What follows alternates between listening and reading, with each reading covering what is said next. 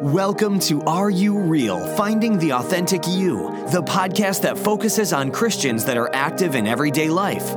Join in as we speak to everyone from successful business owners to educators to athletes about their faith and how it helps them reach out and revolutionize those around them to do the same. And now get ready to roar with your host, the voice of manifestation, John Fuller. Hey, Roar Nation, John Fuller here, and I am fired up for today's interview. So I want to give a shout out real quick for those of you who are not familiar with Michael McIntyre. He has introduced me to probably a dozen different people that I've brought on the show. And I want to shout out and say thank you to him. But also, if you are looking to do any type of like next level training, just really put a jump start in your life, or you need a good kick in the butt, I wanted to tell you, you need to reach out to Michael McIntyre. He does this next level training. It's coming up in Dallas. My wife and I did it. It was absolutely phenomenal. To be honest with you, he charges about 1/10 or 1/20 of what it's worth. So I highly recommend. He didn't ask me to do this, and he doesn't even know I'm giving this shout out to him. So I'm asking you guys to go check it out if you're needing some help. So anyways, that being said, Robby, my new friend, are you ready to roar? All right. He did it. You're like, hey, out of like 140 interviews, you're the only second person to ever do that. I love it.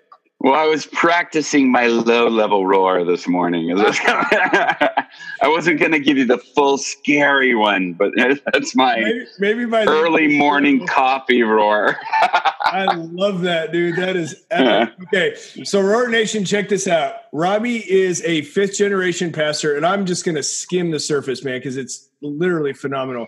He's been pastor, small church, big church, done youth ministry. But here's the big thing that I love about it.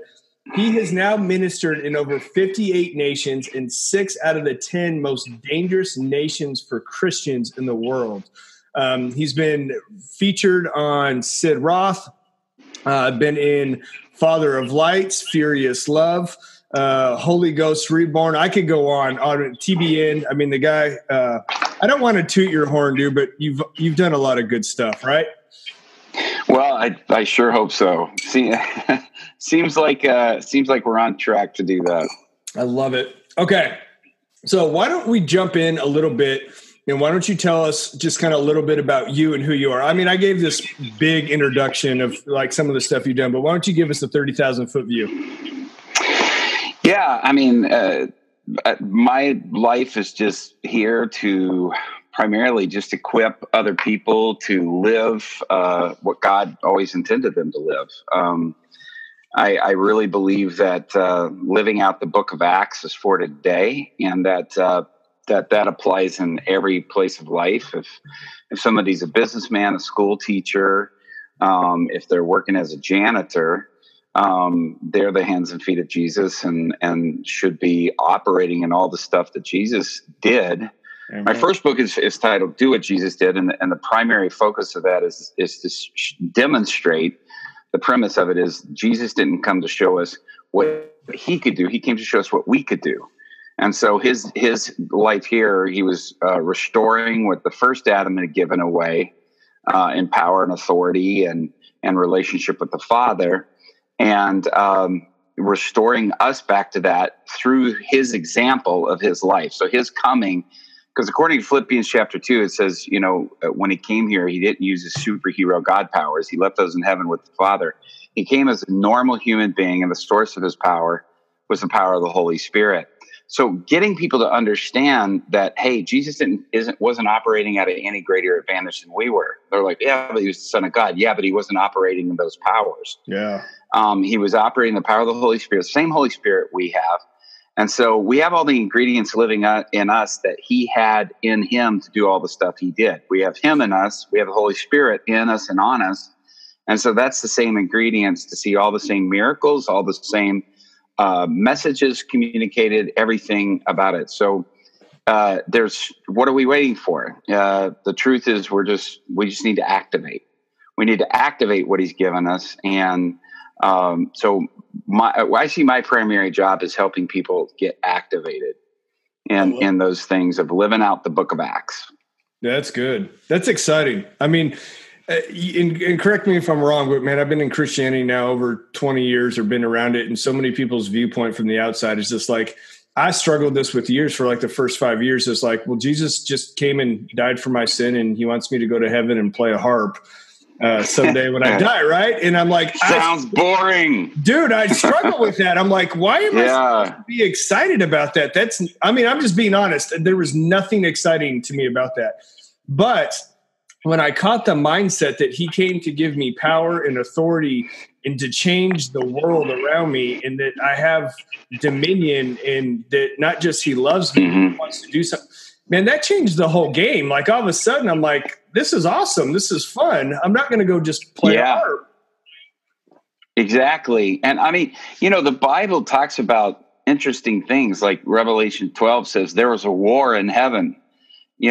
So I don't think it's just sitting around playing harps. I mean, I think ultimately after, Christ has thrown Satan into the pit and, that there's a lot more peace, but there's so much more to do. And in some of the more recent visions of people in heaven, I mean, there seems to be scenery, there seems to be beauty, there seems to be interaction with other people that were formerly living on the earth. And, so, I mean, it's so much bigger, but I believe a way that we can do that now. And my friend, Bill Johnson, wrote a book called When Heaven Invades Earth, is that, when that will of God is present with us here and we're walking it out, I mean, we sort of experience what heaven will be like here in the sense of his power and his rule and his reign and his authority. And I think that's a big part of what, I know my message is that we need to be operating in that power now, because again, that's what Jesus did. Everything Jesus lived out was to show us. He came as the second Adam. He was restoring what the first Adam gave away. And he was restoring that not to himself, but to us, because it was originally given to human beings. Right. And so it was to sort of come and hit the reset button. That's what the cross did. That's what the resurrection did, was hit the reset button and put us back into place. We just have to activate it. We just have to step into it. And that's how it works.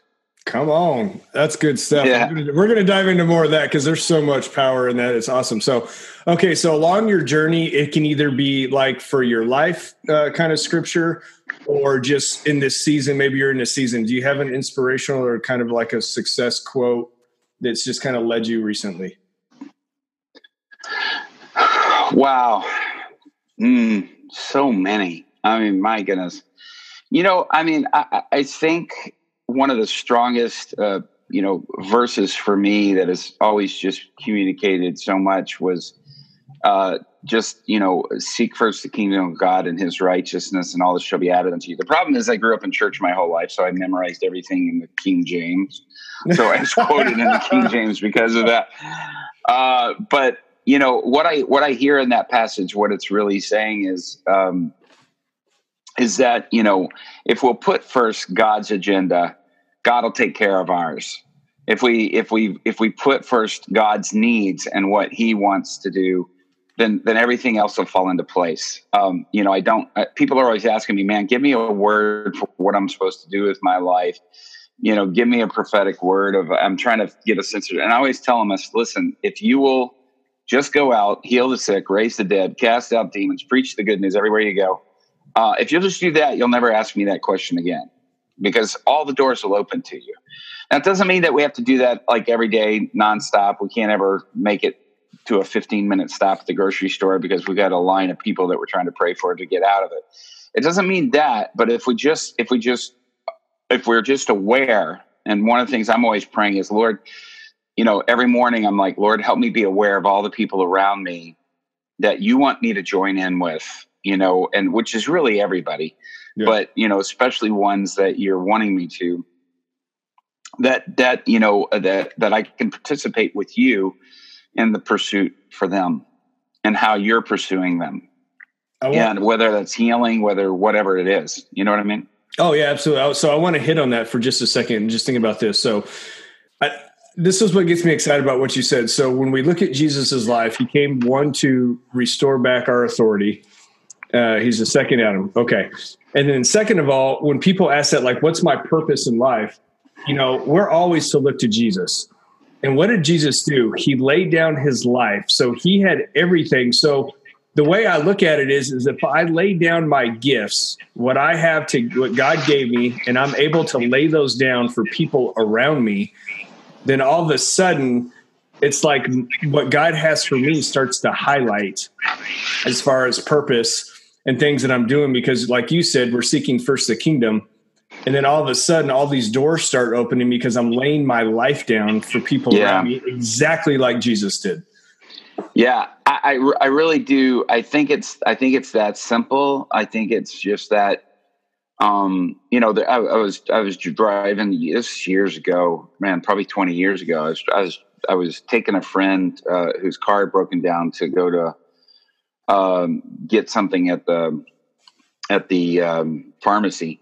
And we passed by, and so I noticed this woman just sitting with her flashers on.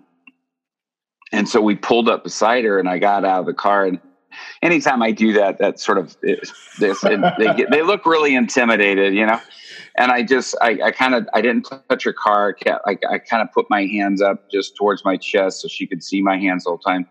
And I said, hey, my friend and I were passing by. Is everything okay? Do you need help with your car? Do you need, and she, cracked the window just a tiny bit. And she goes, well, I've run out of gas and I'm trying to reach my husband, but he's already at work. And I said, well, can we do this? Will you let us go get you gas and bring it back here? And we'll, put a few dollars worth of gas in your tank. And I said, but we'll come right back with that. If you reach him and he does that before, that's fine. No problem.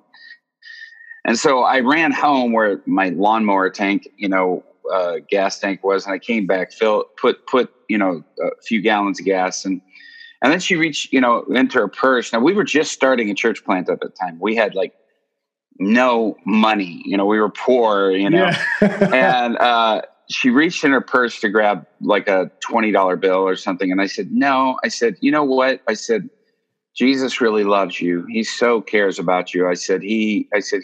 We were drawn to you because of his love and compassion for you. And she just looked at me and stared blankly for a little bit. And then a tear came down her face and she goes, do you believe that's really true? And I said, yeah. And we ended up leading the lady to Christ. Wow. It's interesting because 10 years later, I'm in my doctor's office. Turns out she's a receptionist for my doctor. Oh my gosh. And 10 years later. 10 years later. And she started bringing all these people. Every time I would come in, she would say, hey, would you pray for this person? Hey, this person, tell them what you told me. Tell them about how, and she plugged into a church and all this stuff. And, it was just amazing, but it's just like that one little moment. And so for some people, they're like, well, I don't know if I can heal the sick or give a prophetic word, but even just acts of kindness, but where you're communicating, this is God's prompting. This isn't just someone humanly being nice, but my life's been changed. And now I have compassion for people, just communicating that, is massive. And here's the thing, John, when people do that, all of a sudden God starts speaking to you more because he's like, I can trust you with giving you stuff. I can trust you with nudges and prompts or thoughts that just hit your head that you'll follow through on that. So I'm going to give you more of that. And I'm going to make it more clear because you'll actually act on it. And so that's really how it works. And that's what God wants to do. But it's just sometimes the simplest little thing. And then the fruit of it later. I mean, through that one woman, I ended up in my doctor's office. I think I led 5 more people to Christ, saw lots of healing. She didn't even know that was a part of anything we did because we weren't asking her to pray for her. We just wanted to, give her gas. But even not sort of taking the money, that just, my doctor, I calculated later, my doctor, again, because of that, ended up, I had to have blood work done. He ended up, every time I needed blood work over the next 8 years, he never charged me for the blood work, and he never, any lab stuff, anything that, and they had to pay for that stuff because they sent it to the hospital. But he gave us so much stuff. So just even the blessing of return from sowing in probably $10 worth of gasoline, $5 worth of gasoline, came back in such a way. I mean, man, it just, God makes sure it comes back, That's how it works. We reap and we sow and we reap, man. It's just absolutely. I love his economy. Okay. So before we jump into your life story real quick, I'm just going to get a moment for our sponsor. Hey everyone, I recently found an app that I want to share with you that I think would bless you. It's called Church Home. And what I really enjoy is the convenience of having great sermons. They have inspirational quick videos, and you have the ability to connect with other Christians all over the world. And what I love about Church Home is that it's not about excluding people, and it's not about being perfect. It's about being together where everyone's welcome. So Church Home was started 25 years ago, and they had the belief that church isn't so much about a place, but about the people. And that was the thinking behind their new Church Home Global app. It allows you to connect with people all around the world and have honest discussions, great meaningful relationships, and the coolest part is you can do it all from your phone. So with Church Home Global, you always have access to a positive space and a strong community of people. And I just want to invite you guys today to join me at the Church Home Global app. You can download it for free at Church Home Global app. It's available on the App Store or Google Play, and you can text UPLIFT to 555-888. That's Church Home, CHURCHOME Global. Again, it's available at the App Store or Google Play, or you can text UPLIFT to 555-888. See you there. Okay, so on your life journey, let's talk about this a little bit. You're fifth generation. Don't want to spend a ton of time in the past because I love what you're doing current, but why don't you just kind of give us a brief history of kind of the process of your journey of stepping into what you're doing? Because a lot of people want to know, quote unquote, what is my purpose, or how do I know my purpose? How did you step into that, Robby? Well, as you say, fifth generation pastor. I mean, my great grandfather was a pastor. My great grandfather was a lay minister, but still was doing pastoral ministries, like an associate pastor of the church. Back in those days, they didn't have so many titles and positions. Worship pastor, lead pastor, men's pastor. Now we have all of them, facilities pastors. Yes. But he. So, and then my grandfather planted and pastored several churches. He was also a farmer. And then my mother was also an ordained minister. On my dad's side, my great grandmother, it's interesting, on my mom's side, it was starting off with the men, and then it was her. On my dad's side, it was the women, and then it was him. And they came from Pentecostal backgrounds. And even back when it was hard for people to recognize women as ministers, God clearly had it. So I kind of got it from both sides. Growing up, I was born in Japan. Parents were missionaries. So I grew up all my life surrounded in communication about the church, about who the Lord was and what he wanted to be, and in our lives and all those things. And so, I was just inundated with all that. But early on, my mother would have me listen to and read, watch anything about Christian missionaries. And so I was constantly, books like, Jim Elliot's story, Through the Gates of Splendor by Elizabeth Elliot, his widow, Corrie ten Boom, and Hiding Place. I could go on and on. So many books. Many of them were people who had been martyred, or people who had been imprisoned for their faith, or who had made a stand. All of that just was early. I mean, when other kids were looking at comic books, I was, reading these guys' stories. I mean, as a kid, even at 9 years old. And, the thought of dying for your faith was actually absolutely a terrifying thought to me. But, but I also, it gave me a different worldview, I think, than a lot of my friends, in the sense that as I began to get older, all of a sudden I'm like, hold on, this is right. And this was forming and shaping something. those were my superheroes, all those missionaries. And so as I began to get a little bit older, I started youth pastoring for my dad when I was 16 years old. My older sister kind of administrated the group, but I was sort of the preacher of the group. Co-founded a Christian band that was an evangelistic outreach when I was even 13 years old. And that existed till I was 16. We're doing tons of outreaches. I mean, ministry was just everything that we did. You know, it was a part of our lives. What we did together as a family is how we spent family time.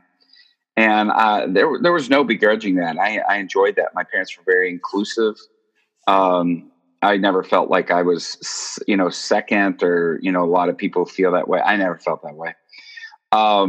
And so in the family system, but then I officially became a youth pastor, when I was, or I'd youth pastored in some areas, but then came full time, I guess you'd say, right after I got married, and youth pastored a few churches. But all along the way, I was always sort of wanting to do more for the Lord, and I'd grown up with my parents taking me to hear and see, guys like Oral Roberts, and see these crazy miracles that were happening right in front of your eyes.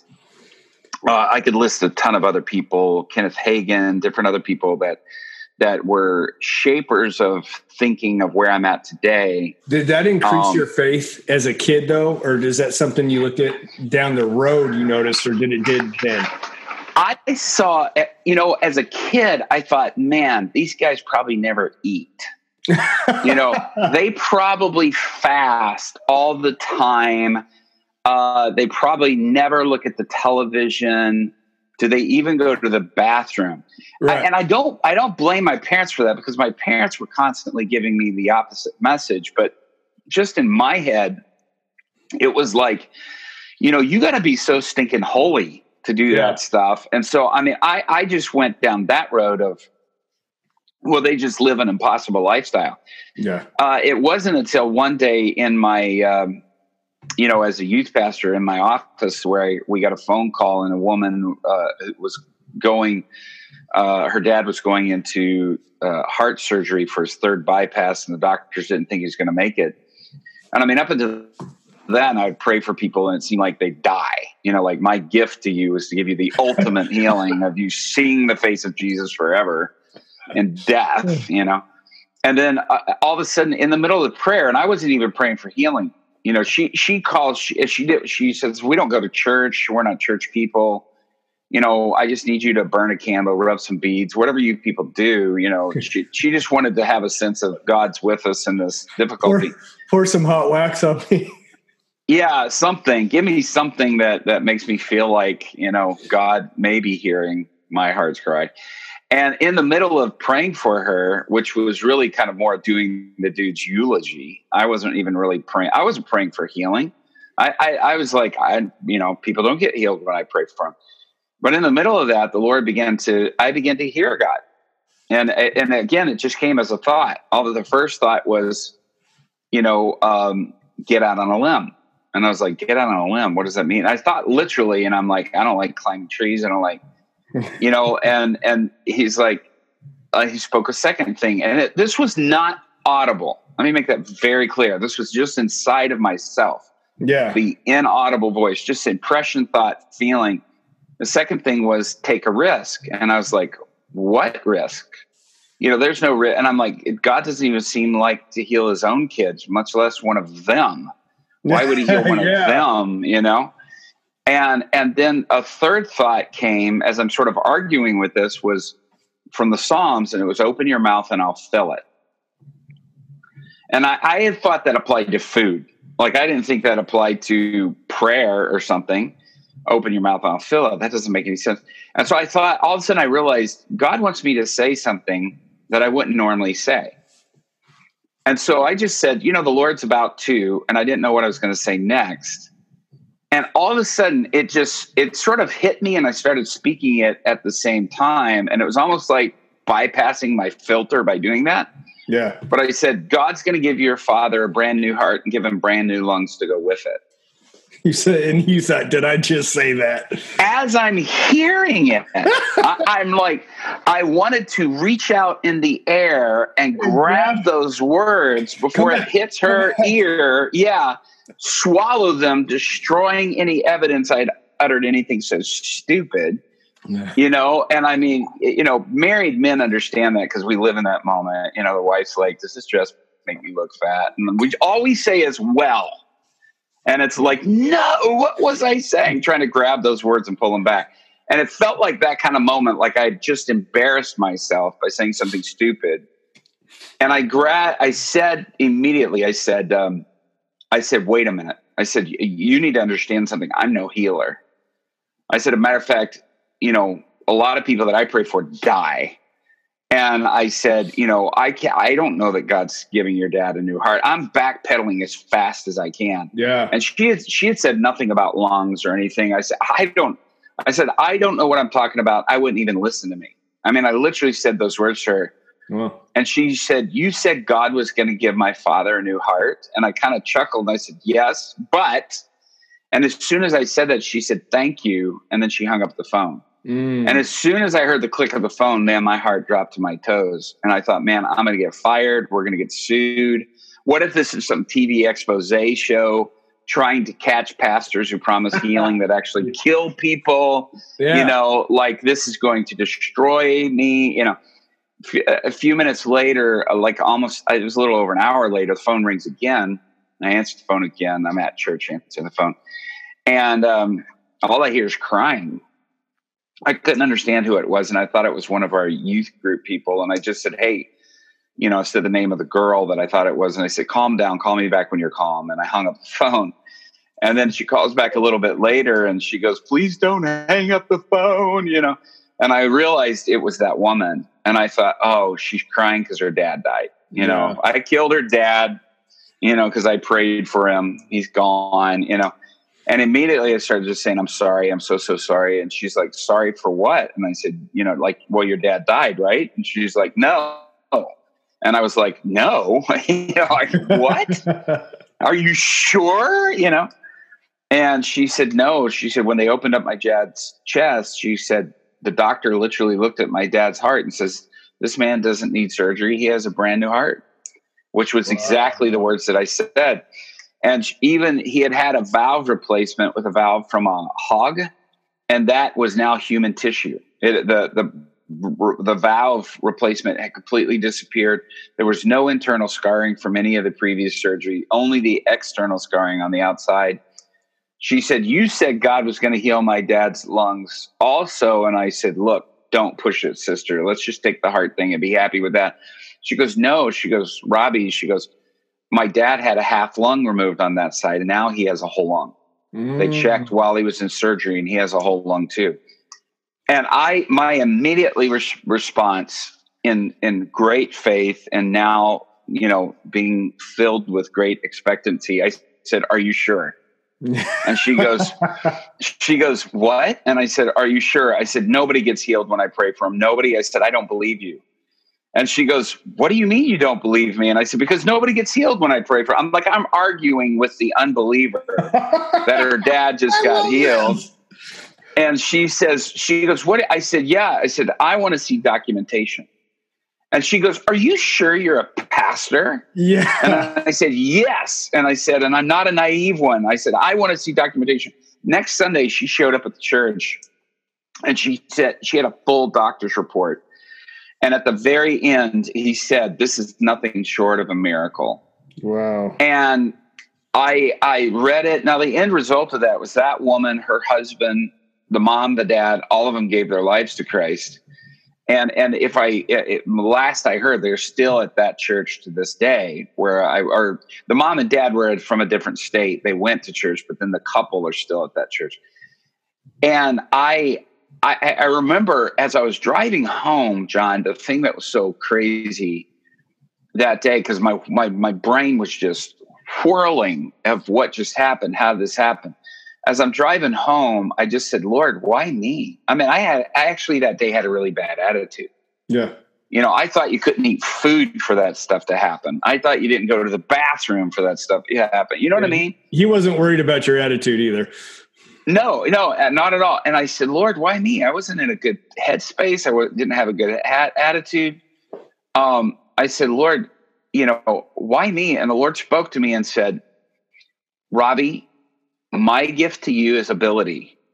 Your gift to me is availability, but you have to go first. You have to be available, and the ability will meet you there. You don't get the ability in advance. You make yourself available. You give me your gift of availability, and I'll give you the gift of ability. Now, I thought I was waiting to be like infused with anointing and electricity shooting out my fingernails or something before I could go do something like that. And all God's looking for is just me to be available. And actually, he picks people that are the most unlikely to do those things because it gives him more glory. Yeah, amen. If he picked the special qualified people, everybody would be like, well, that's because they never eat food, and of course that's because this and this and this. And if they're special and qualified, but it's the gospel that'll do that kind of stuff through us, because it tells the world there's hope for them. The fact that he'll use us. And so that he'll use anybody, and he's ready to. So it's just that place of availability. But that's what really launched me. I would love to say after that, I was hitting the streets praying for everything that moved.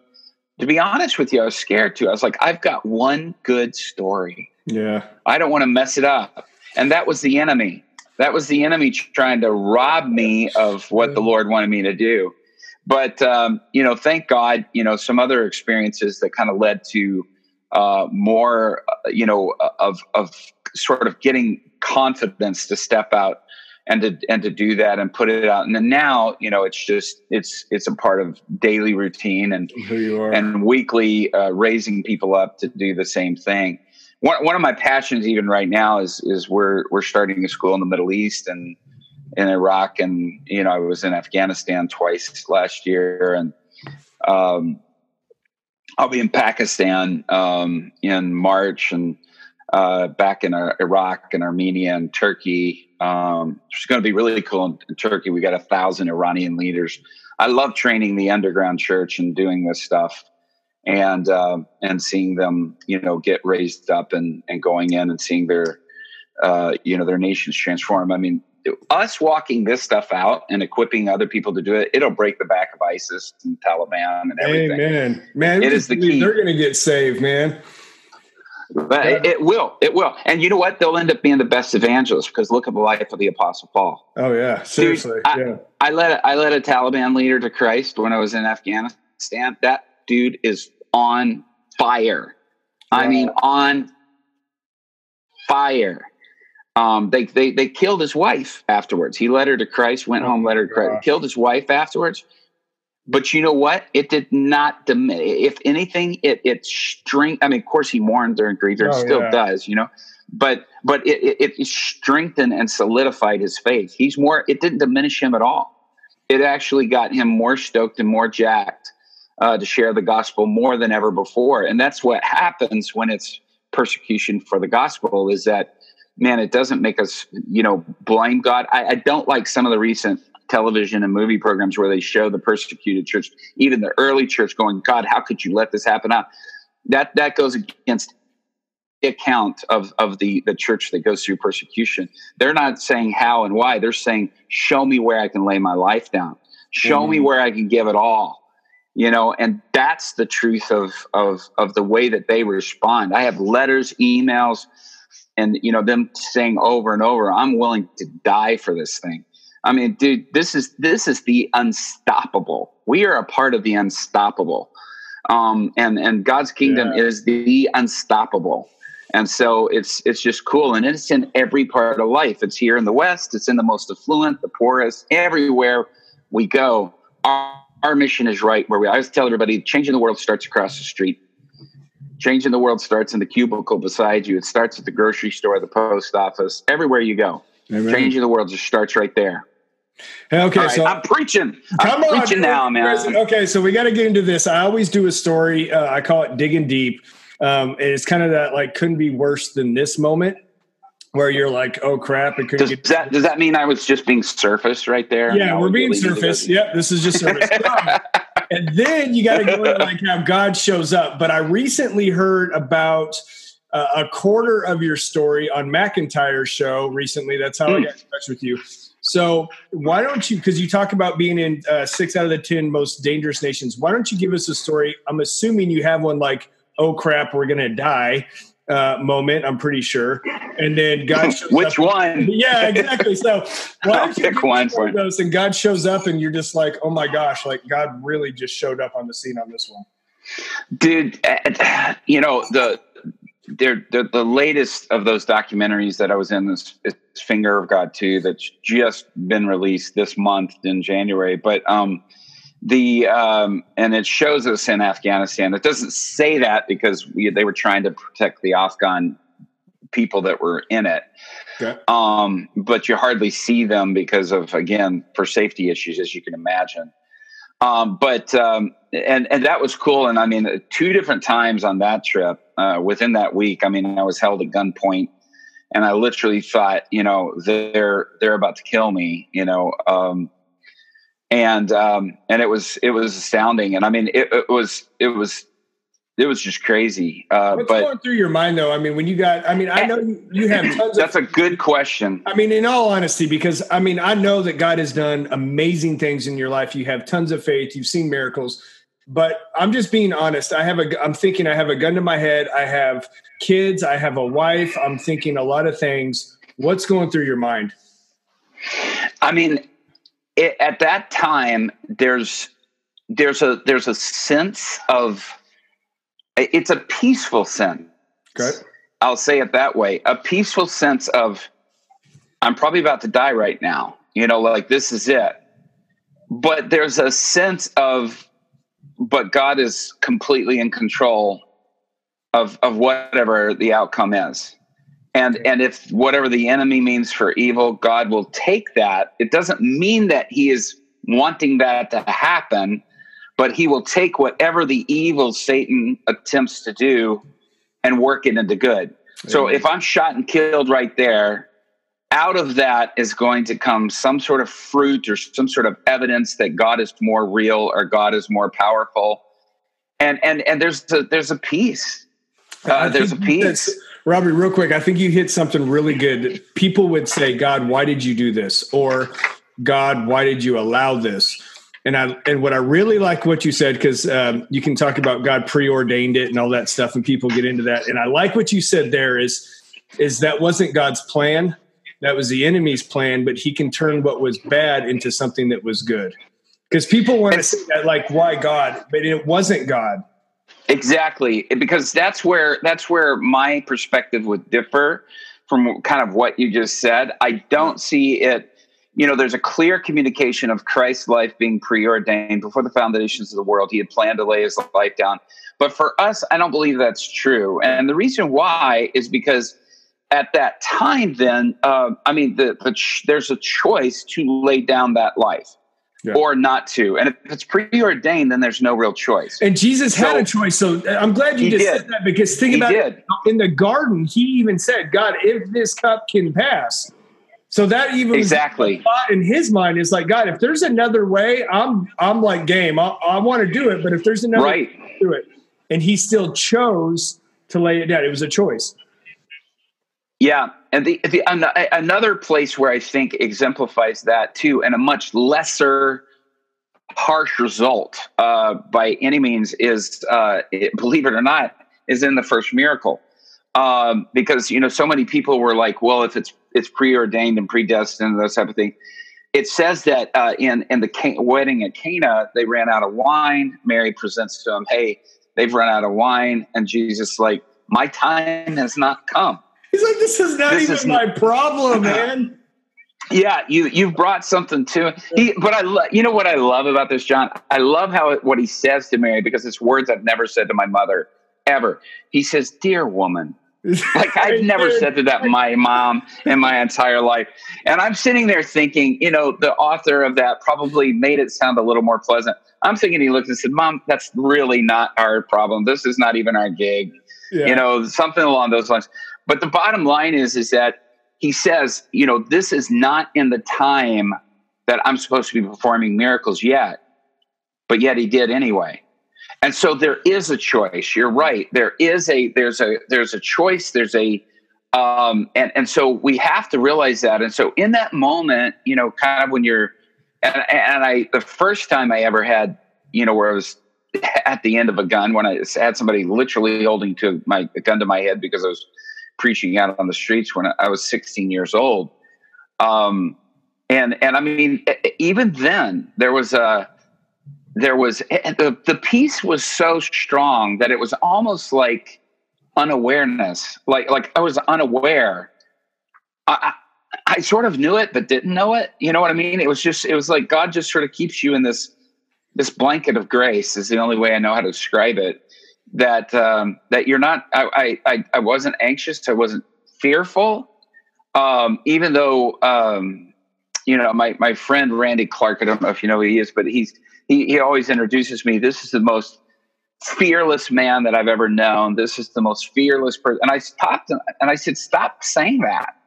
I said, because I feel fear. Yeah. I feel it like you and like everybody else. As a matter of fact, I probably feel it even more because I'm putting myself in this crazy places all the time to feel it even more. I said, I feel fear, but here's what I've decided is I won't yield to that. Amen. Is I'm not, so it's not, the peace that you feel is not absent of fear that you feel. The peace is just stronger than the fear. And you realize that the peace is God, the fear is from the enemy. And here's the thing. I believe if you feel fear when it's doing something God wants you to do or just something the Bible tells you to do and you feel fear about it, I believe that fear is not your fear. I believe it's a spirit of fear. And how does the spirit of fear manifest but the feeling of fear? So what that means then is that fear that you feel is a fiery dart of the enemy. And if you're feeling it, it's not because it belongs to you, because you're not the source of it. It's coming from an outside source. That's why it's called a fiery dart. It's coming from elsewhere. But because we feel something, we think that's who we are. This gets into sexuality with people. They think, because I feel this way or I'm attracted this way, then I have to that's who and what I am. Amen. And many people that I've reached out to in the gay community and stuff like that, I've said to them, I said, are all your feelings you? Are all your thoughts you? I mean, if you believe and understand the spirit realm, you realize, no, not all my thoughts and feelings are me.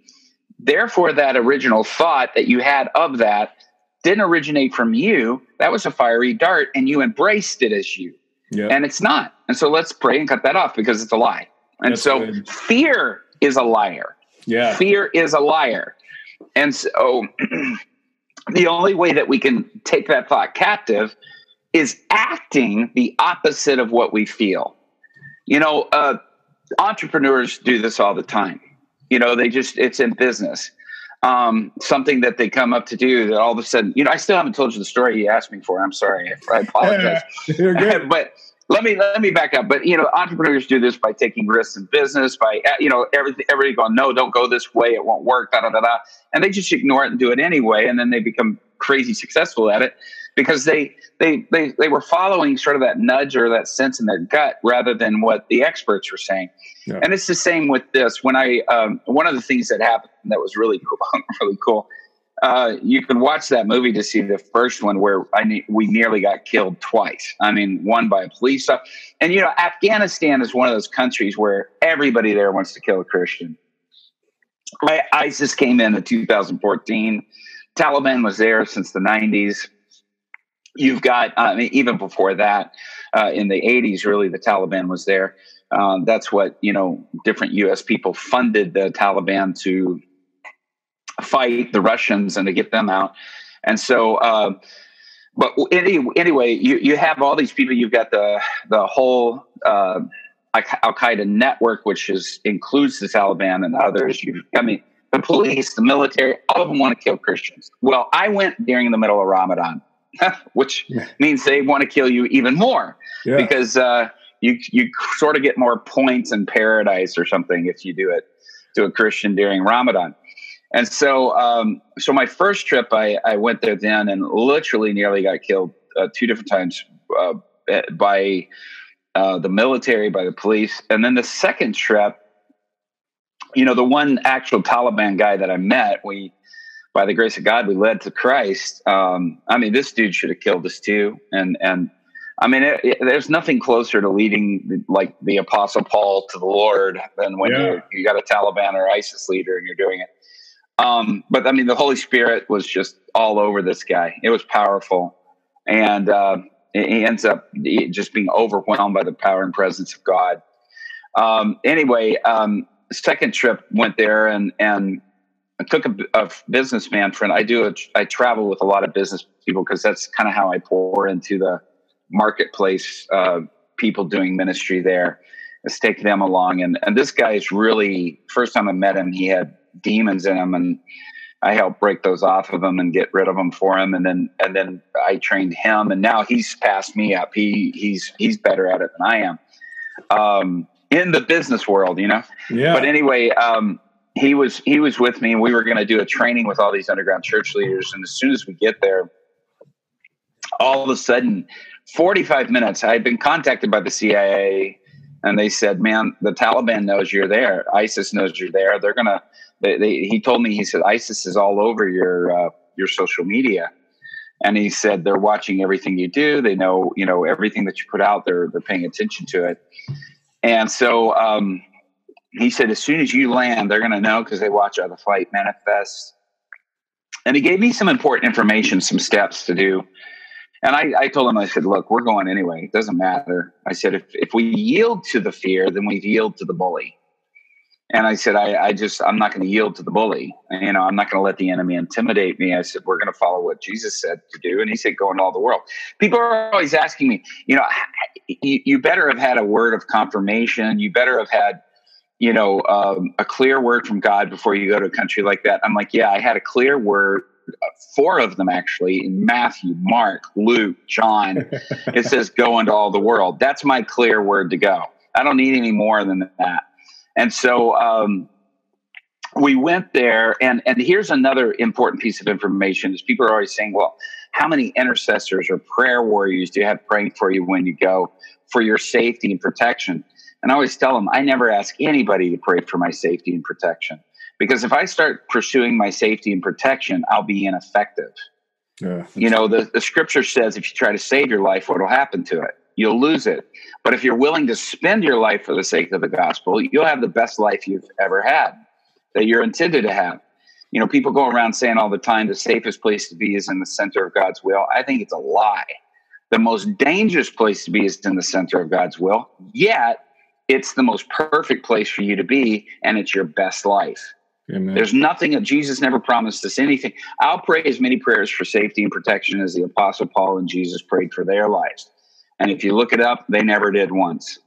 And so it's the only time that they're ever asking for prayers because they want to get closer to the Father, or, things like that. Yeah. But we get so distracted with that. So much of us here in the West, we've moved into preaching messages of self-preservation rather than spending ourselves for the gospel. And that's what Christ has called us to do if we're going to have the best life. So all of a sudden, we immediate 45 minutes after landing on the second trip, it was actually my total third trip to Afghanistan, but second trip that year, we were pulled over by the military and arrested.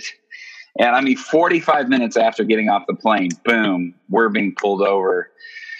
And they bring us in and they interrogate us, and it was just, oh my gosh, it was unnerving. We had peace the entire time. You got guys with AK-47s, because they're all of their weapons are kind of Russian issue, and we're like, man, I'm like, this is it. This could be it. And the guy's like, my commander's going to come put a bullet in your head. And I told everybody, I said, don't call me Robby when they were pulling us over. I said, don't anybody call me Robby, because Robert is my legal name and that's in my passport. I said, because if they Google Robby Dawkins, we're dead. They'll kill us. Yeah. As soon as they see I'm a minister, as soon as they see, best case scenario is they just, deport you. But the reality is their pattern is the other way around. And so anyway, and they don't just do that to Americans. It is because of being Christian leader.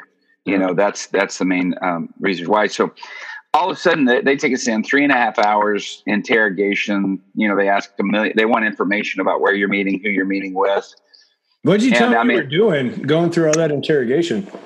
I'm giving them nothing. I'm like, we're here to see friends, which is true. These guys are all friends. I'm not giving them any information. I'm not telling, because if I tell them, hey, we're here to train people on how to minister the gospel and to do healing and to go out on the streets. And, you know, but as soon as they opened my suitcase, I very foolishly had put 15 New Testaments in Farsi on the top of my clothes. So as soon as they opened my suitcase, there's 15 New Testaments sitting, which was just a rookie move on my part. It was stupid. I don't know why I did that, but it was just dumb. But immediately that's enough evidence for them. But anyway, so they were like, we already know what you're doing. You know, you're here, you're trying to take people out and proselytize in the streets and doing this. Who are you? But then they don't want to just get you. They want to get anybody that you've been working with, anybody that you've been speaking to, because they want to go arrest everybody and kill everybody, you know? And so, I was just like, we're meeting with a guy named Muhammad, which is like saying John, you know, there. And awesome. So, you know, we're just not giving them any information. So finally, after are they getting mad though when you're not telling them anything? Because I would think are they not getting frustrated? Yeah, they are. I mean, then the language starts going, you know, our commander's going to come here and put a bullet in your head. You know, I mean, your best bet is to give us this information so that we'll just put you on a plane, send you back home. And of course, you don't know if they're going to really do that or not. They're saying it, but they may not, you know? And so, and I'm like, I'm not giving up these precious people that, you know, are going to die so that I could get a ticket back home. I'm not doing that. So, you know, I told my friend, I said, we don't tell them anything. And even on the first trip there, I told everybody, I said, I don't want anybody's last name. I just don't want it in my head.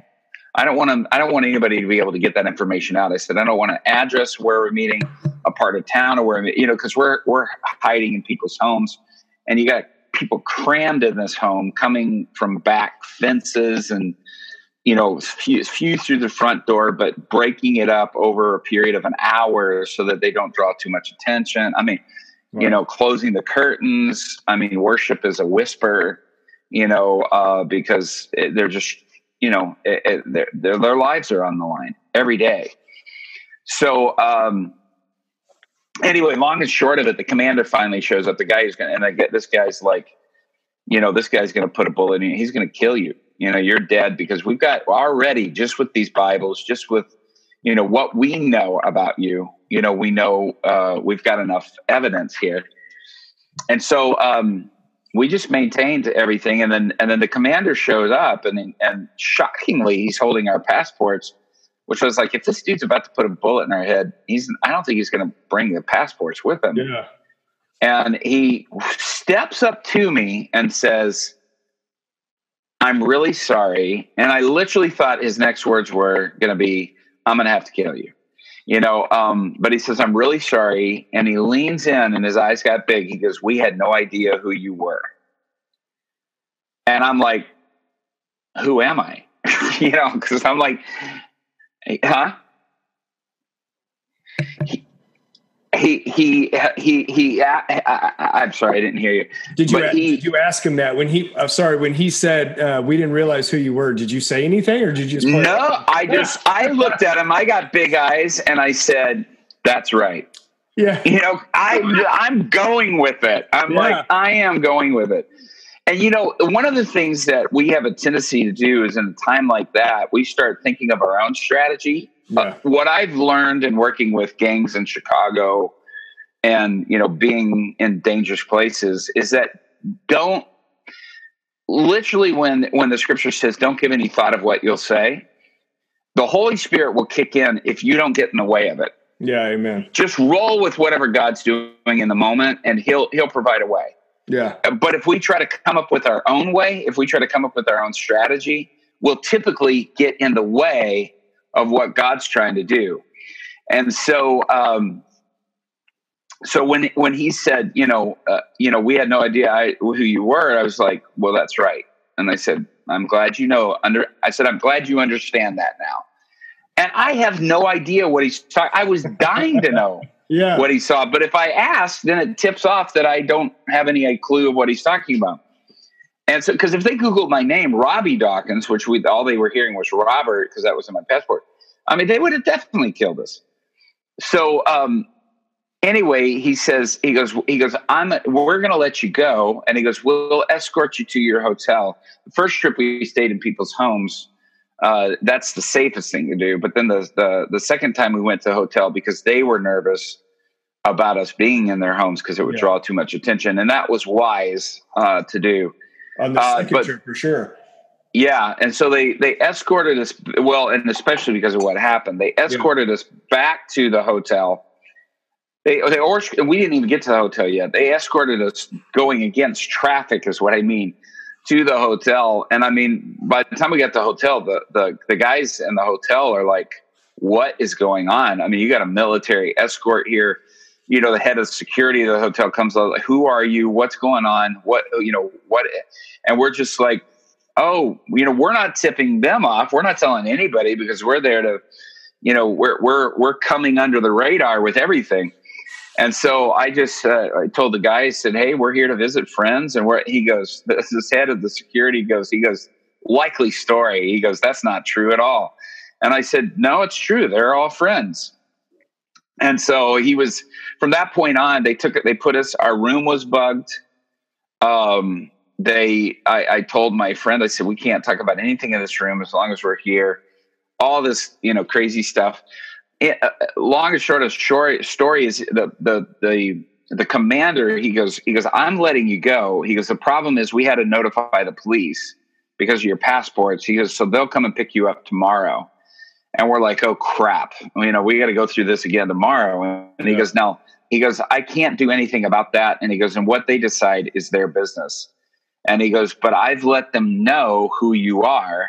And I'm like, whatever that is. Yeah, whatever that means right now. Yeah. And so the next day, we started scrambling, like, what do we do? The police are coming to get us. We couldn't have the guys that we were meeting with.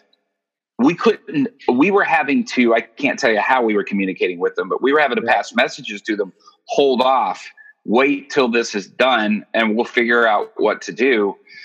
But we were trying to give them enough message that if they needed to get word to our families, I had already notified my wife, that, hey, we've been arrested. This has happened. We're going to be arrested again tomorrow. So the police came and picked us up the next day, and they were even harsher than the military, and they were angry. But after 3.5 hours more of interrogation, they were like, well, we can't figure out why the military let you go, so we're going to let you go. But we don't know why they did this, and we're still trying to figure out what happened. So they said, but we're going to go ahead and let you go, but we're watching every move you make. We know what you're trying to do here. And, we had not told them, but they just, however, come to their conclusion. They said, but we're watching everything you do. And so after that, then we finally, met with our guys, and they were like, do we cancel the meetings? I said, guys, don't cancel anything. Let's see what the Lord does. And I said, right now, what we need to pray is a prayer that David prayed over Absalom's commander, Ahithophel, that his counsel be confused. I said, we need to pray that their counsel, their thinking is confused. The next day, I mean, John, you cannot make this stuff up. The next day, your show, Are You Real? This is like, I'm sitting here going, is this real? Type of thing. The next day, headlines of the newspaper there in Kabul says Donald Trump announced his decision to move the U.S. embassy in Israel from Tel Aviv to Jerusalem. We completely support the decision, but we were like, oh, dear God, the worst timing ever. Yeah. Because this is going to make it bad for us. Riots break out in the streets, burning American flags, death of the great Satan, setting cars on fire. All of that happened, which was a perfect distraction. We never saw the police or the military ever again because they were working on these riots. And it's the first time in Afghan history where there were rioting in the street and no injuries and no deaths. Man, praise God. Yeah, so it totally diverted everything. I always tell everybody, no matter what you think of him, Donald Trump saved my life by putting that out there, and it totally did. We carried on. We were ministering in the streets. We were taking these underground church leaders who are terrified and showing them, hey, God will be your defender. And of course, there was no greater message than that event. Yeah. And so it just totally, I mean, that kind of thing in the midst. I always tell everybody, you know, we're sort of trying to figure out how to get ourselves out of the mess. Shadrach, Meshach, and Abednego, had they rebuked the flames of the fire and it had gone out, I never even thought of that. The king would have never had a revelation of Christ. The fire, Christ was revealed. Amen. And so don't rebuke the flames. Look for Christ in the midst of the turmoil. Look for what Christ is doing. Follow the leading of the Spirit, and God will do amazing things if we do that. That's powerful. I've never even thought of that. That's funny. I mean, think about how many people would want to go in there speaking in tongues, yabba dabba doing, rebuking in Jesus' name, and all the song. Had they done that, Christ never would have been revealed. That's it. And so it's amazing when we just let God do His thing, and trust Him that what He's going to do is going to be perfect and it's going to be amazing, and just that we don't have to get in the way of it. We don't have to figure it out. You know, we just follow. And again, it's all about that availability, and the ability meets us there. Amen. Okay, I'm going to wrap the show up. A couple more questions. Last two. One that I always ask, Robby, if you could go back to the younger you, what advice would you give yourself? What age